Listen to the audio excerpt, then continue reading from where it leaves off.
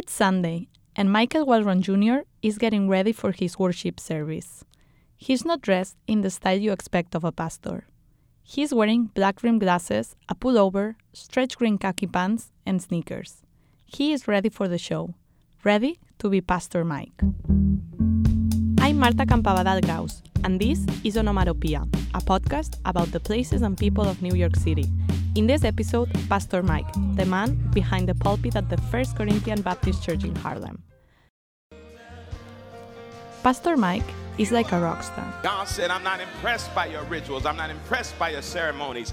I'm not impressed by your fundraising schemes. But a religious one. I'm not impressed by your slogans and your chants. I'm not impressed by your music and your offerings, your sacrifices. They mean nothing. Pastor Mike is known for his passionate sermons. Said, you know what I want? Justice. Oceans of it. What does that mean? His decision to become a pastor was as dramatic as his sermons. He recalls what led him to his career as if it had happened yesterday. I was in college, 1989, and I felt an incredible, it's what people call a call experience. It was very traumatic. It involved a lot of crying and a lot of silence. And I remember I was in the shower, and I felt the water felt heavy. I thought I was having a nervous breakdown. It was very strange. I thought I was losing my mind. Pastor Mike ran into his room crying. His roommate called their advisor. When Pastor Mike stopped crying, he told them what happened. I said, I'm going to be a preacher. That's all I could say. Nobody in my family had been doing this. No one. I just knew I was supposed to do it. That was at 18. And since then, I've just prepared myself to do this. And so I've always felt this call to do this work. From then on, Pastor Mike never looked back. I mean, I love people. I love being around people. But most of all, when I teach, when I preach, I love the fact that something I said or did contributed to helping another human being the most.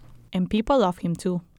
His community treats him the way fans would react to their favorite musician. If I wasn't able to experience being under his leadership, honestly, I can say that I probably would be dead.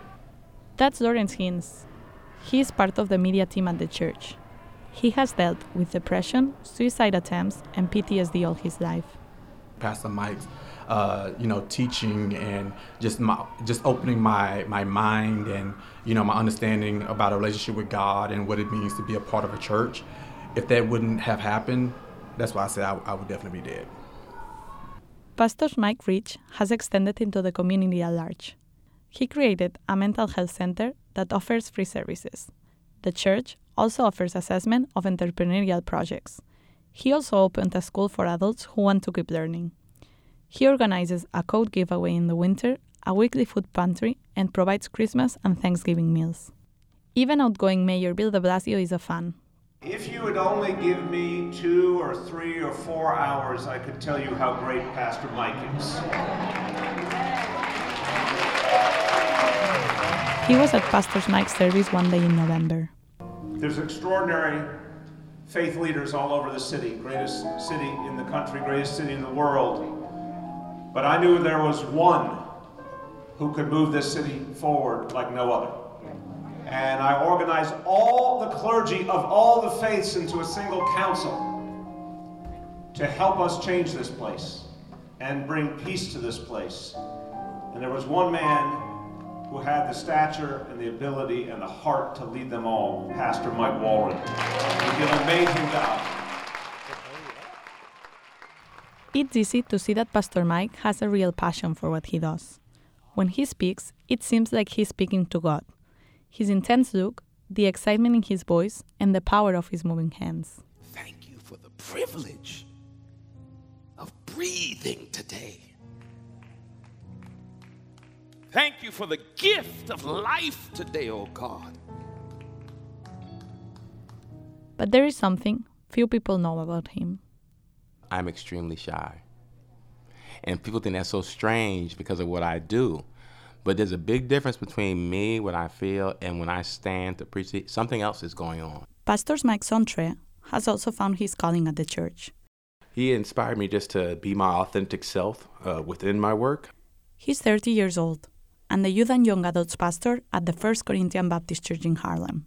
he told me very early on, if I wanted to do this, if I was serious about following God's call, that God's calling me to be me, not to be like him, not to be like anybody else, but just to be myself and walk in my own shoes and just really be authentic and do everything to the person that I am. So that's been a big influence, and it's really helped me kind of just create my own path. Pastor Mike says that what he does is bigger than him. His job has become his way of making an impact in the world, but most importantly, in the Harlem community. Well done! You took what I gave you and you made the world different. Well done! You've taken your gifts and you lifted humanity. Well done! You've taken your abilities and changed the world. This episode of Onomatopoeia was created by me, Marta Campabadal Graus. Onomatopoeia is a production of the Columbia Graduate School of Journalism.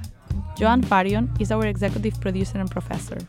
Original theme music by Lee Fieldman. Our graphic was created by Sunny Bean. Special thanks to the Columbia Digital Librarian, Michelle Wilson.